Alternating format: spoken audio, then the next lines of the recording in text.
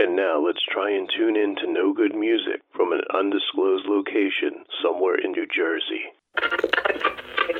That style, playing guitar.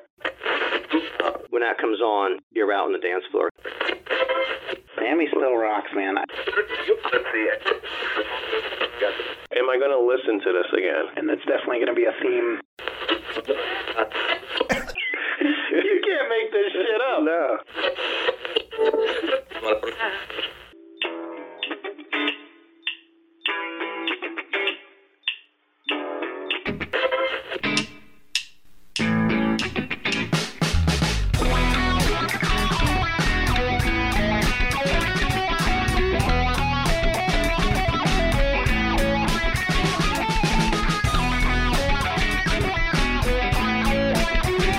Hello, everyone. This is Rob. And Jeremy. And we are on, what show are we on? 45. Today, our main topic is the Elvis movie, King Creole, which is Jeremy's first Elvis movie. First ever Elvis movie. That is correct. But as always, before we get into the main topic, we have some other things to talk about first.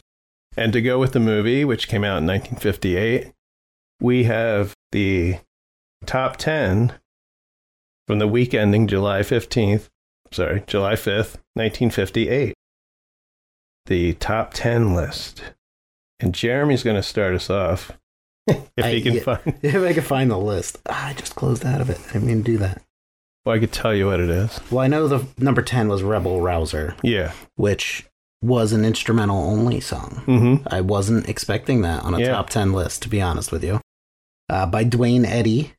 Who is still alive. Really? He's 85. Okay, I didn't know that. Mm-hmm. It was released in 1958, which obviously, would you say it was? 45 years ago, 50 years ago, something like that?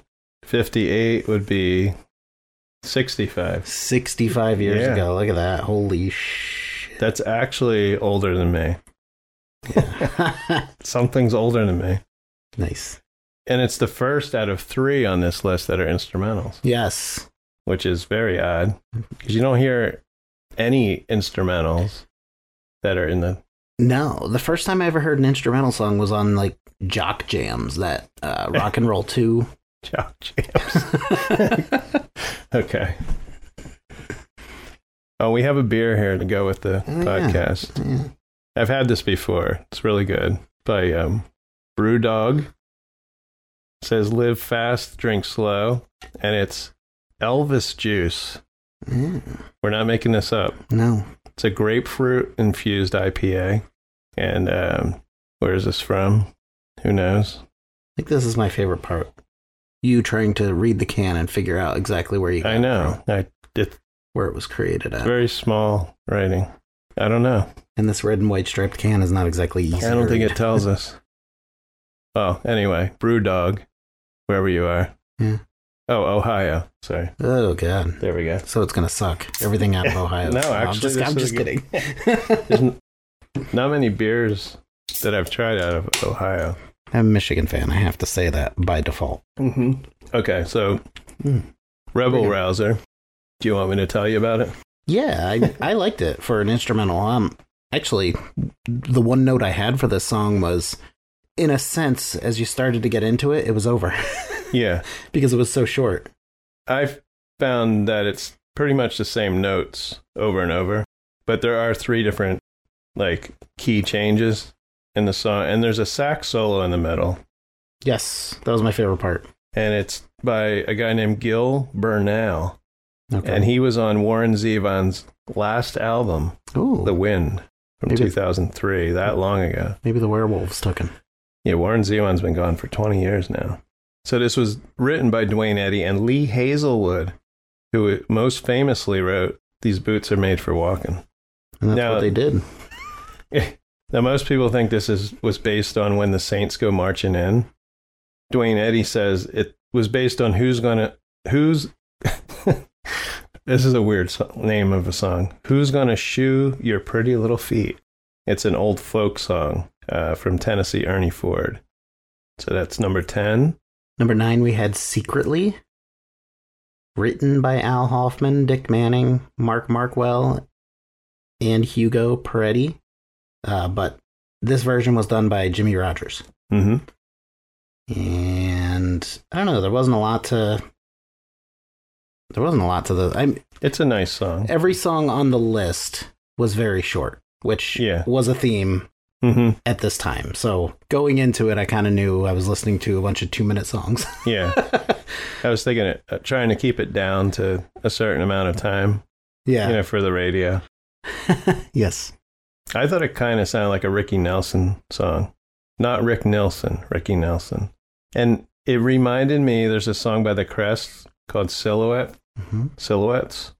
In the lyrics, it says, "Wish we didn't have to meet secretly." So either it's an 18-year-old dating a 13-year-old, or she could be an older married woman. I don't know. What do we have? Number 8, sorry. Endless Sleep. Oh, this is a weird one. By Jody Reynolds, yeah. Very weird one. I actually... This was probably my least favorite song of the 10 on the list. I mean, there's nothing wrong with it. It was, again, another short, quick song, but I just couldn't get into it. Yeah. And Jody is a man, by the way. Yes. Yeah, it's about a guy discovering his girlfriend has drowned herself. Come join me, baby, in my endless sleep. He seems to hear, I don't know if the sea is talking to him. And he does save her. Supposedly, he wrote the song after listening to Elvis Presley's Heartbreak Hotel. Oh, interesting. And the record companies initially rejected the song as too depressing. So he eventually had a demo accepted by Demon Records in Los Angeles, and who agreed that Reynolds record it, provided that he changed the song's ending so that the girl is saved. Because I guess the original, she was not saved. Oh, okay. And interesting, I found that Billy Idol, I didn't listen to it, but Billy Idol did a version of the song. Interesting. I can't even imagine what that would have sounded like. Yeah.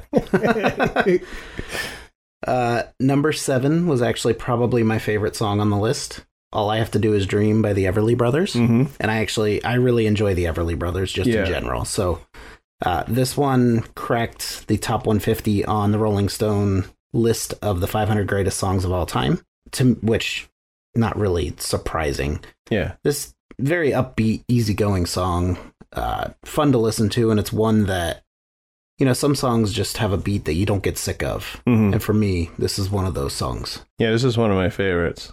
I always like the Everly Brothers. I don't know how you can not like the Everly Brothers. No, I agree. I mean, their vocals it's like butter melting. They're butter. Always it's smooth. Always very clean lyrics, always very crisp sounding. They have a good blend in whatever they do. And this song was written by it's a husband and wife songwriting duo who also wrote Bye Bye Love and Wake Up Little Susie for the Everly Brothers. And the song Love Hurts. By Nazareth? Yeah, but it was the original was recorded by the Everly Brothers. Interesting. In 1960. Okay. It was 14 years before Nazareth recorded in 74. All right. Well, number 6, anytime you have a song title with a woman's name in it, it's going to be gold. Yeah. Maybe not so much, but in this case, it was gold. We have Patricia by Perez Prado. And this actually hit number 1 in some top 100 charts. Okay. And what I found interesting about this song, because I could hear it after hearing it, which is going to make no sense whatsoever, but this was an orchestra song. Yeah, this is the second instrumental on the list. So, I mean, obviously, once you know that it's utilized in orchestra, like you can hear it in the song, but the first time I played it, I didn't know that, and it didn't strike me as something that if I'm going to the opera house or like a, play on Broadway, that this is the type of song I would hear in the background. Yeah. I don't know. Because a lot of times you think of those as very like either slow, sappy, or very like loud sounding, repetitive beats over and over. And just, I don't know, this didn't feel like that to me. So I enjoyed it. It was okay for what it was. Yeah, it was okay.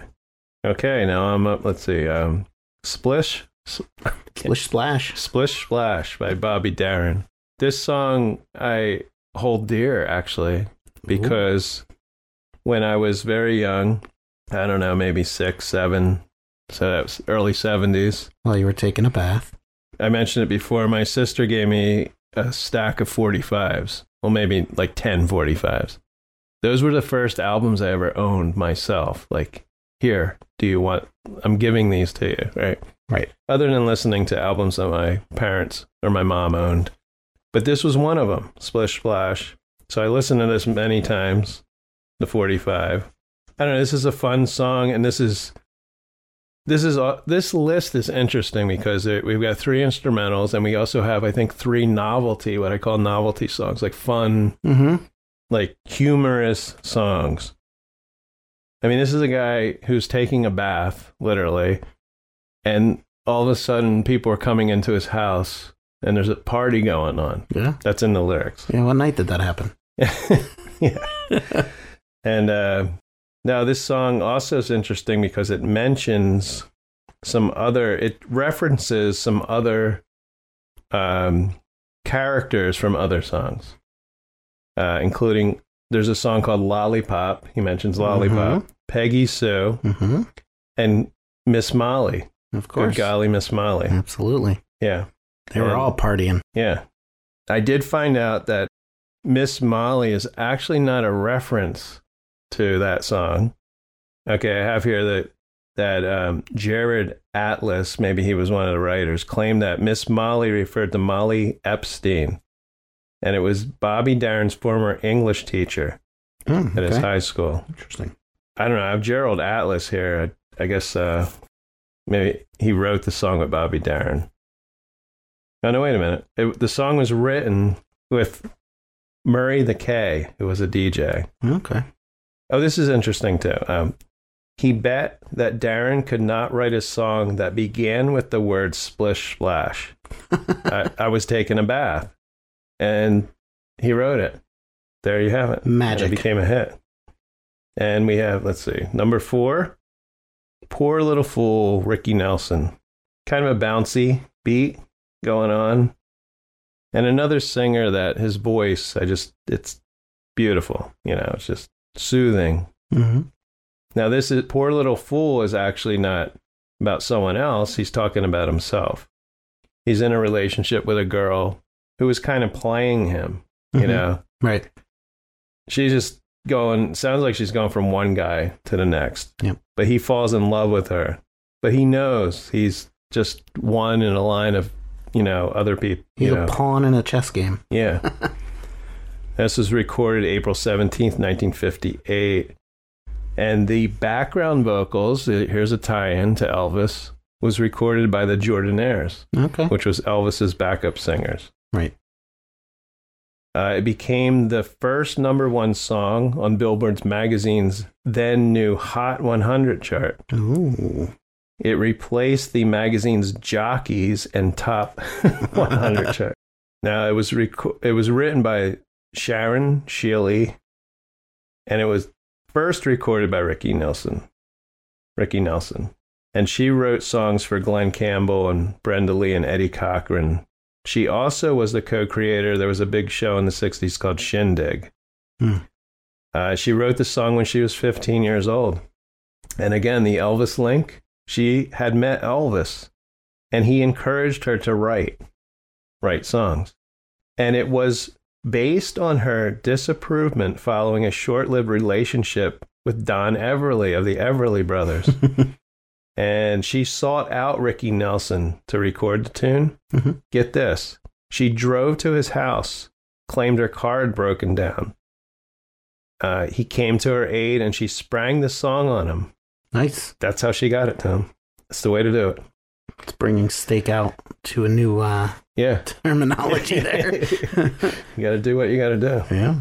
Now, number 3, we have Hard-Headed Woman, Elvis. And this was in the film we just watched, King Creole. Now, this is not my favorite song by Elvis. No. It's not a great song. I don't know how it got the number 3, but I assume because of Elvis. I was going to say, I have to feel this one had name appeal. It's like we like Taylor Swift, but not every song's great. And how she, got some of her songs that are on the top 10 aren't the greatest, but it's Taylor Swift. So I'm comparing Taylor Swift to Elvis. Yes. He probably would have tried to seduce her if he had the opportunity. Yeah. They would have been in a movie together. Yeah. She should start doing movies like Elvis. There you go. Yeah. Well, she was just in a movie. What's it called? Amsterdam. Okay. Yeah. Okay, back to Elvis. This song reminded me of Blue Suede Shoes. Yeah. The way he's singing it. And there's a trombone in this song I don't like either. That song actually went to number 1. And it was actually 2 weeks on the R&B charts. And it became a gold record. And it was later recorded by Wanda Jackson. So there you go. Hard-Headed Woman. Number 2. This is a fun song. Yakety Yak. Don't talk back. By the Coasters. There's a wild saxophone in this. Like Benny Hill kind of thing going on. What was that Benny Hill theme song? No. Was that the one? I think that was called Yakety Sax. Yeah. That Benny Hill theme song, if I recall correctly. This is a song about doing chores. And I love the deep voice. Don't talk back, like Jeremy just did. I don't know. The one lyric in this, I guess back in the 50s, not a lot of people had washer and dryers. Because it says, you just put on your coat and hat and walk yourself to the laundromat. Mm-hmm. Yeah. That's a good lyric. Yeah. The instruments in this song are very underrated. Just the beat itself. You said it's a lot of fun when you started. It's a really fun song. Now, this was written by Lieber and Stoller, who wrote a lot of hits, and we'll talk about them later because they'll come up with some Elvis songs. Spent 7 weeks at number 1.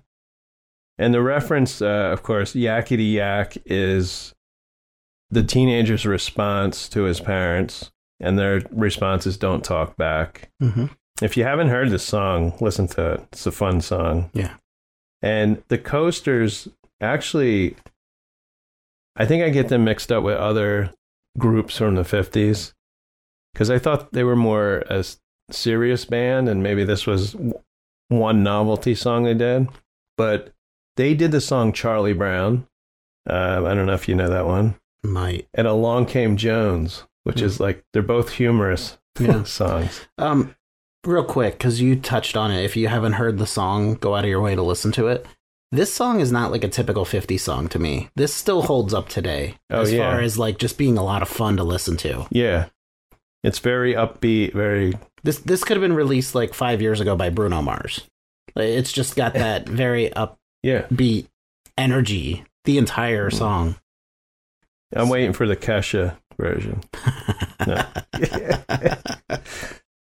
Number 1 is... I mean, if you haven't heard this song... What's that? Purple. What's that wacky noise they make at the beginning? Purple People Eater by Sheb Wooley. So this is the third and final novelty song we have on there. And George Thorogood did a version. Yes. And again, I should have listened to that.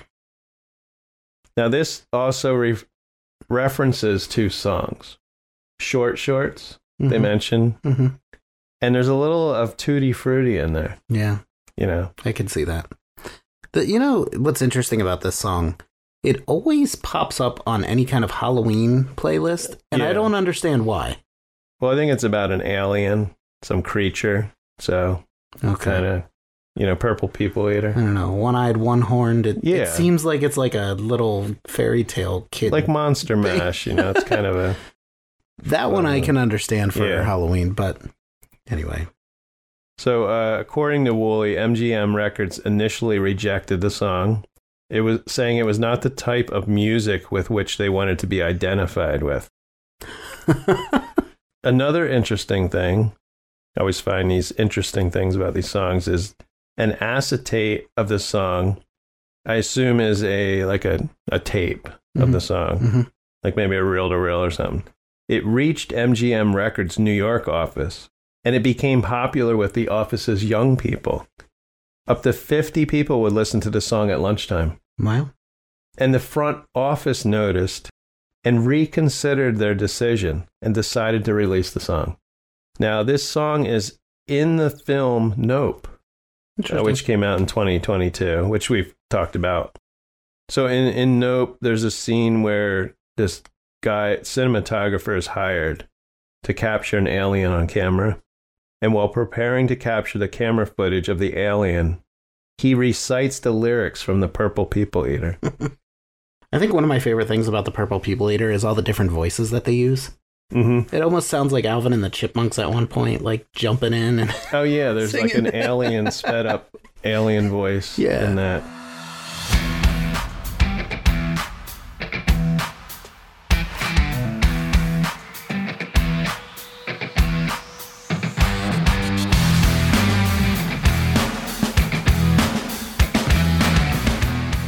So next we're going to talk about albums that are turning 50.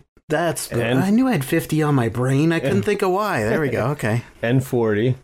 So these are albums from July. The first set is from July 1973. July 3rd. Oh, actually I have some news from 1973. Oh, here we go. July 3rd, David Bowie retires his stage persona Ziggy Stardust in front of a shocked audience at the Hammersmith Odeon at the end of his British tour. But he still played his guitar. Yeah. Okay. Ziggy played his... Yeah. July 13th, the Everly Brothers break up. Oh. After Phil Everly smashes his guitar on the floor midway through their final show together. Wow. Something out like Oasis would do or something, you know. July 28th, Summer Jam at Watkins Glen Rock Festival is attended by 600,000 people. Is that in New York? Watkins Glen, New York? Yeah, I think so. They see the Allman Brothers, the band, and the Grateful Dead. 600,000 people. At least half of those were Deadheads. That's more than Taylor Swift is bringing in at a show. I wonder if they were wearing diapers at the show. I don't know. Okay, albums turning 50. July 1st, we have one person who I simply love, and he was gone too soon, is Jim Croce. Oh, I always love Jim Croce. Yes, great musician. So Life and Times, his fourth studio album. This had the song Bad Bad Leroy Brown on it. Everybody knows that song. And he was also nominated in 1973 for 2 Grammy Awards. Now, this was his final album to be released. Wow. Keep hitting the mic here. July, we have some debuts here, too. We have a lot of debuts. Okay. Actually, the 50s and the 40s, here we go. But July 13th, we got Queen debut. Oh, good. Solo album, self-titled, by EMI Records. Let's see here. They probably didn't have much success. Says the album was influenced by heavy metal and progressive rock. Freddie Mercury wrote 5 of the 10 tracks. Brian May wrote 4 songs. And the drummer even wrote a song. I can say, you're Modern missing one. Times and rock and roll. They played their first gig in 1970, and they were playing clubs and college circuits around London for almost 2 years when they were asked to test out the new recording facilities at D Lane Lais Studios. And I guess they made an album then. So now we have albums from 40 years ago, July 1983. All right. I got one music news. July 6th, that's a statement of protest against music piracy in the form of home taping. Oh. Jean-Michel Jarre releases only one pressing of his latest album, Music for Supermarkets. Okay. Which is sold at auction to a French real estate dealer for 69,000 francs, which is about $8,960. All right. So you were up and coming in 83. I was still 4 years away in the future. Yeah. Would that be cassette tapes pirating, or would that be something else pirating? Yeah, home taping. Because I know Walkmans were still big in the early 90s, so I don't feel like cassettes were around until the late 80s, but I could be wrong on my timeline. I'm just wondering how people were pirating stuff. Could you record on an 8-track? There might have been video. Okay. You know, like a high 8. It just says home taping. Interesting. Curiosity more than anything. I would think like bootlegs or something. Yeah. Interesting. All right. Maybe somebody had one of those like microphone and the toy where you can record with the little microphone at like a concert and then taking it back and playing it. Reel to reel. With wheels on it. Yes. The auction also, they did broadcast this album once. In a supermarket? No, on the radio. Oh, good. Okay. Yeah. They played the album in full for the first and only time. So who knows where this album is. It's probably on Apple Music now. It's probably selling in an auction house for like $1 million. Yeah. So we have albums from 1983. July 11th, Robert Plant, The Principle of Moments. This is the second studio album. He may have been from a band, I don't know, Led Zeppelin, right? Yeah, Robert Plant from Led Zeppelin. You might know him from there. He had his first solo top 40 hit with Big Log. And the most popular track in the U.S. was Other Arms, reached number 1 on Billboard. Genesis drummer Phil Collins played drums for 5 of the album's 8 songs. Wow, that's really cool. I didn't know that. And it says, as he did on Pictures at 11, so he also played drums on that. Okay. We have Metallica, their debut, with Kill 'Em All. Kill 'Em All. So they began playing shows in local clubs in Los Angeles. They recorded several demos to gain attention from club owners and eventually relocated to San Francisco. So the group's No Life Till Leather demo tape, 1982, was noticed by Megaforce label head John Zazula. He signed them and provided a budget of $15,000 for recording. That's not a lot. The album was originally intended to be titled Metal Up Your Ass. Oh, I'm sure that would have been a hit. And the cover featured a hand clutching a dagger emerging from a toilet bowl. Nice. So that actually sounds really cool. Yeah. But Zazula convinced the band to change the name because distributors feared that releasing an album with such an offensive title and artwork would diminish its chances of commercial success. But the album only sold, I say only, 17,000 copies in the U.S. Yeah. Terrible. Yeah. We have another debut, and it's Madonna. Her self-titled album. Like a Virgin. July 27th, 1983. I don't know what album that song was on. No, I think the first one was just Madonna. Okay. Peaked at number 8 on Billboard 200. There's a fly in here. Okay. Jeremy's waving at me from the side. Trying to get his attention. This had the song, let's see, Everybody on it. Yeah, I don't know. Maybe Borderline was on this one too. Yeah. That's my favorite. Her first single is my favorite. Now, other artists, we're not going to go into, but I can just tell you that debuted were Lita Ford, Paul Young, The Waterboys, Suicidal Tendencies. I don't know if you ever, the song Institutionalized. Maybe if I heard it. And Wham. Oh, look at that. Okay. I would have guessed the Cars or somebody would have. And I'm not talking about Wham. I can't allow it. Okay. Well, Bon Jovi had a release that year too, but you can't talk about that. No, I'm just kidding. I have no idea.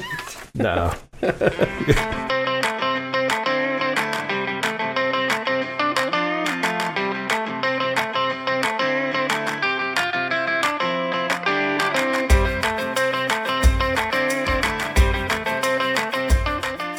Okay, now we're going to talk about the movie. All right. King Creole. Now, this was based on a book, and it was a stone for Danny Fisher. This movie is, I've probably seen 10 Elvis movies. So I've never seen this movie before, but I think it's more dramatic, more story-driven than his other ones. And yet Jeremy's first Elvis movie, so there's nothing to really compare to, but the other ones are more... I was surprised that it starts out with music. Yep. And then it takes a good 20 minutes for another song to kick in. Yes. It started very heavily with music, and I was a little concerned that we were getting ourselves into one of those musicals where it's mostly singing and not a lot of action. But luckily, to your point, once it got about 20 minutes in, that really leveled out quite well. And it's in black and white, which I think wasn't... It was 1958. I don't think it was as... Maybe color was starting to come in with some movies. And it takes place in New Orleans. The first scene is a couple people in the street singing. And a totally empty street. Yeah. It's like COVID was going on back then. Yeah. And then Elvis comes out on the balcony, and it's the song Crawfish he's singing. With some random person. They're singing a duet, but she's nowhere to be seen. Oh, yeah. No, I think they show her. It's not the neighbor, street. Though, I don't think. No, there's a woman in the street. I think she's singing. It's like a black lady. Yeah. Well, I assume. She's in black and white, but... Yeah. I don't know. I enjoyed the movie. So the movie was, like I said, based on a book, and it was written by Harold Robbins, who was huge. The ice cream guy? No, that's Baskin. Oh, okay. Sorry. He had 20 flavors of books, though. There you go. But I recognize the name. He was big in into the 60s, 70s. He wrote a lot of books. Now, the book looks at the effect of the Great Depression on the lower middle class Jewish family. There are differences, of course, from the book to the movie. I think the book was mid-1920s, and the movie, we're going to assume, was 1958. Right. This frickin' fly. Sorry. Now, the novel took place in Brooklyn, and the movie was in the French Quarter, New Orleans. And in the book, Danny is a boxer. So there was no singing in the novel. Right. And Danny is a singer. High school. Of course, Elvis was in his early 20s. So he's playing like a 17, 18-year-old. Right. Which it reminds me of Grease, because they had a lot of older actors playing high school kids. Now, in the novel, main thing that doesn't happen in the movie is Danny dies in the novel. Oh. No, they couldn't have a tragic ending on scene, I guess. Yeah. On screen, sorry. And the title, Stone for Danny Fisher, is taken from the Jewish tradition of leaving a stone on the headstone when visiting a grave. So let's talk about the movie. So you have Elvis, he's in high school, but he's not going to graduate.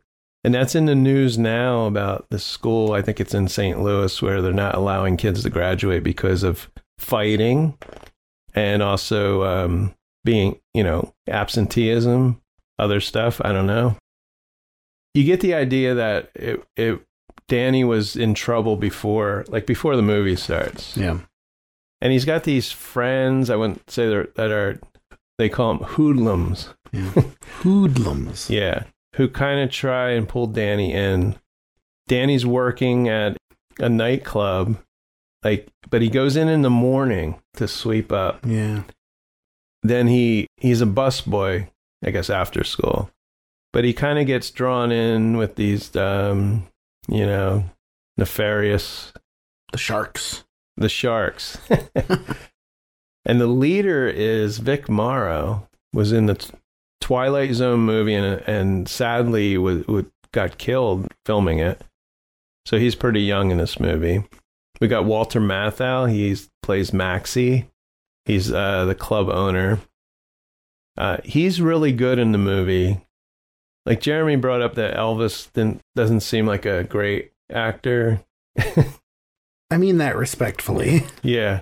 I think there were more lines in this movie than his other movies. It wasn't so much the acting, it was more so the pretending to be singing parts. Okay. I don't know that he was bad throughout the movie when he was just acting. Yeah. But some of the singing, it just didn't look good. It didn't look believable. Yeah. And the one song, the facial expressions where he's smiling, reminded me of Michael Bublé. Yeah. Like the way he sings. Yeah. It was interesting. And then we have Maxie's, I guess it's his mistress. I don't think it's his wife, who he likes to beat up. Yeah, different time for sure. Yeah, there's a lot of masculinity going on in the movie. Yeah. But she is, let's go through the movie here. Tell you a little bit about the movie itself. And then we're going to get a little bit into the soundtrack after that. But Jeremy's falling asleep. I am. It's a long day. Okay, so the movie was 116 minutes. So almost over 2 hours. Almost 2 hours. Almost 2 hours, yeah. Okay. Now it has 100% Rotten Tomatoes. Wow. 23 reviews. I can't believe after all these years there's only 23 reviews. That's crazy. Only 23 people saw the movie. Yeah. We're up to 25. Yeah. So Hal Wallace produced the movie, and he acquired the rights to the novel for $25,000. He intended on giving the lead role of New York boxer to either James Dean or Ben Gazzara. I can kind of see a James Dean kind of role, especially if they kept it as a boxer. Right. Yeah. Well, the role was originally written for James Dean, but the project was canceled because he passed away in 1955. So in January 57, following the success of the off-Broadway stage version of the story, Presley was suggested as a possible replacement. And then the character, of course, was changed from boxer to singer, and the location was moved from New York to New Orleans. Of course, we have Elvis as Danny Fisher. We got Carolyn Jones as Ronnie, which I started to mention. She was 27 years old.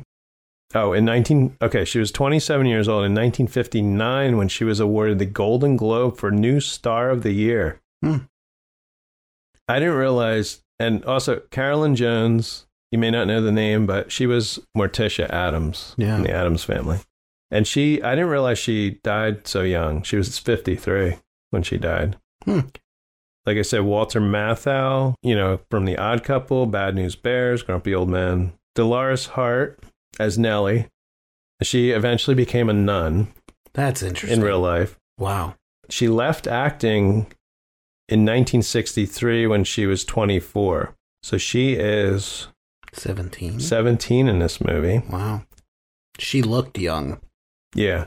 Now that you say that, she looked very young. And like I said, Vic Morrow as Shark. Jan Shepard as Mimi Fisher. Danny's sister. She was in a lot of Westerns like Gunsmoke, The Virginian. She was born in Quakertown. Wow. She is still alive. She is, at Wikipedia says 94 or 95. They don't know. Wow. Yeah. Mr. Evans, who is the school principal, was on the Beverly Hillbillies as Mr. Drysdale. If you old people know Beverly Hillbillies. I know the Beverly Hillbillies. The film was first shown at Lowe's State Theater in New York City, July 2nd, 1958. During opening week, it ranked number 5 in box office earnings. And this, I guess it's a magazine, Downbeat, noted, let it be noted, here we're noting, that Elvis Presley's latest King Creole is his best picture thus far. Comparatively speaking, of course.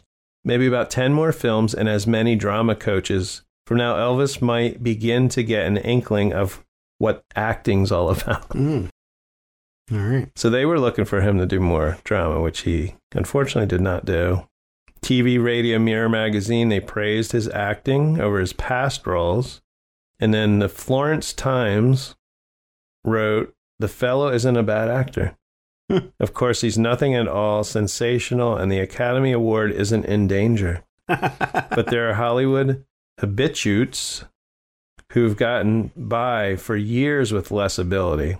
In fact, given the normal amount of the more painstaking type of direction, it is entirely possible that Mr. Wigglehips could develop into a really competent actor." So there's another one. Mr. Wigglehips. Yeah. Wallace, who was the producer, selected Michael Curtis, noted director of the Hollywood studio system. He worked on Casablanca, Yankee Doodle Dandy. Mm-hmm. He decided to shoot the film in black and white for dramatic ambiance and give the streets a film noir. Is that how you say it? Film noir? Noir? Film noir appearance. He also selected the cast. So I think this film also has great actors, around Elvis. Mm-hmm. Now, this is interesting because on December 20th, 1957, It's a month before filming was due to begin. Elvis received his draft notice. So Presley and Paramount had to request special permission to defer Presley's enlistment to allow him to finish the film. Wow. Both pointed out to the draft board that a delay in filming would cost them a huge sum of money invested in the pre-production of the film. So Elvis received a 60-day deferment from January to March 1958. The filming took place mostly at Paramount in Los Angeles and on location in the French Quarter in New Orleans. And the scene of the bayou, which was probably towards the end of the film. I was going to say, that was the end, right? Okay. Yeah, it was filmed at Lake Pontchartrain. During filming, Elvis was constantly moved to avoid the crowds of fans who came to see him on location, which delayed the filmmaking. Mm-hmm. Wallace had rented a house for Elvis for his privacy, and a second one after his assistants noticed that the back of the houses in the block led to the back of the houses on the adjacent street. And to escape the crowds, Elvis would climb to the roof of one house and cross over onto the roof of another. Oh my goodness. After a fan discovered his path, he resided on the 10th floor of the Beverly Wilshire Hotel, which was rented for the whole cast. And then 14 days after the film was completed, Elvis was officially inducted into the U.S. Army. This was released, I'm sure this doesn't matter, on VHS in 1986. And in 2000, it was re-released on DVD, which we watched from the DVD. And Blu-ray, just April 2020 on Blu-ray. I'd give this a watch. If you like, I wouldn't, this is the thing. This isn't really, it didn't pick up, there's a fly in here. You hear something? It's driving me nuts. It's not really a musical, per se. No, it's got music where Elvis is singing at the King Creole, not where I consider a musical where they just break out in song wherever it is. So did you enjoy? I did. Okay, I did. I'd say it was probably like an 8 out of 10 for me. Yeah, it was. Initially, I was a little concerned. There was a lot of music, and I was worried that it was going to be nothing but singing. But then once it got into the storyline, the plot, like the acting did a great job, meshed together really well. I was entertained throughout most of the movie. There might have been parts here or there that were a little slow, but otherwise, I enjoyed it quite a bit. I thought it was a good movie. I think it's the best Elvis movie I've seen. I like Viva Las Vegas too. But yeah, and the quality of the DVD, it's not a Blu-ray that we watched, but it's very clear. It was very good.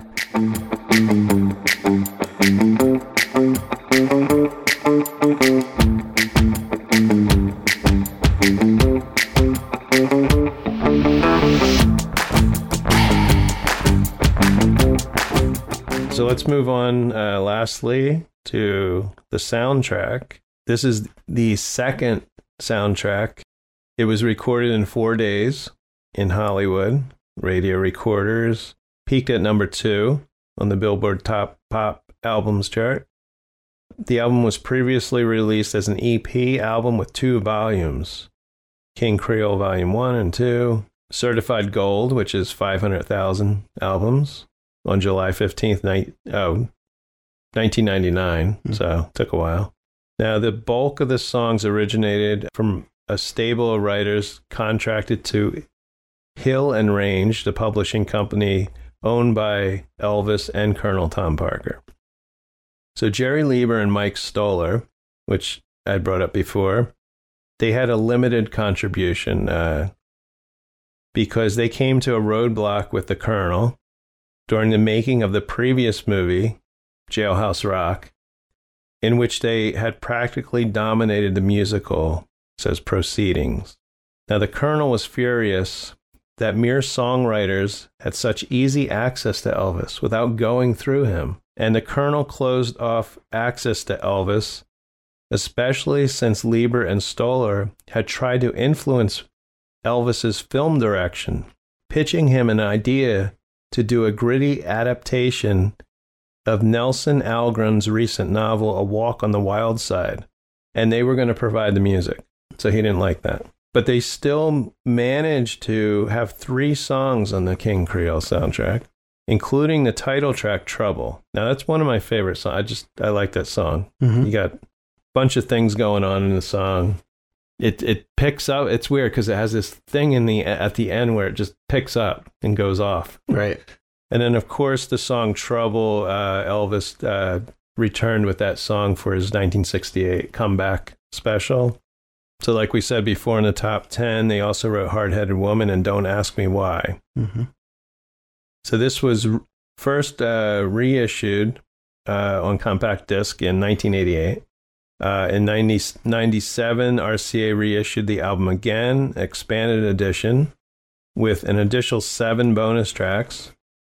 And in 2015, it was reissued on the Follow That Dream label, special edition that contained the original album tracks along with available alternative takes. There's 11 songs on the soundtrack, and I don't know if all of them were used in the movie. Yeah. If not, they did a I'd have to say they did 80% at least. Yeah. But let's see. We've got King Creole, As Long As I Have You. I don't remember that one. I'm not sure. Hard-Headed Woman. He did. Trouble. Dixieland Rock. Don't Ask Me Why. Lover Doll. I know he did that song. Mm-hmm. I think he did that in the store. Mm-hmm. There's a scene in the store where he hooks up with the, we'll call them the Sharks. I don't think they were called the Sharks. The hoodlums. So they want Elvis to go in there and sing while he distracts people so that they can steal stuff. Yep. And then the girl behind the counter saw it happening. Yeah, but he's Elvis, so she still, wants to be with him. Yep. Even though she knows he's a thief. Well, he didn't really do the stealing, but there's a flying air. And then the song Crawfish. Oh, and the girl is, this must be the girl, Kitty White. Maybe she's in the movie. Mm-hmm. That's the girl singing with him. This fly has to go. Yes.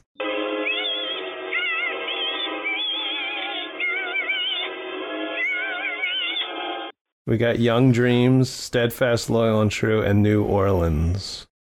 So check out King Creole. Very enjoyable. So that does it for the podcast today. Thanks for listening. All 3 of us are happy to provide you with the entertainment. Yeah. Entertainment today. The Fly, Jeff Goldblum. I've never been much of a bather.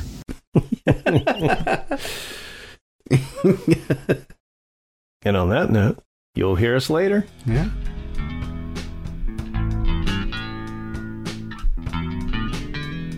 You've been listening to No Good Music, intro and exit music by the band 99%. Today's show is produced and edited by Rob J. Lilly and recorded at the Did You Say 7 Studios in Washington, New Jersey. You can find No Good Music on Apple Podcasts, Podbean, Spotify, Pandora, and almost anywhere you listen to podcasts.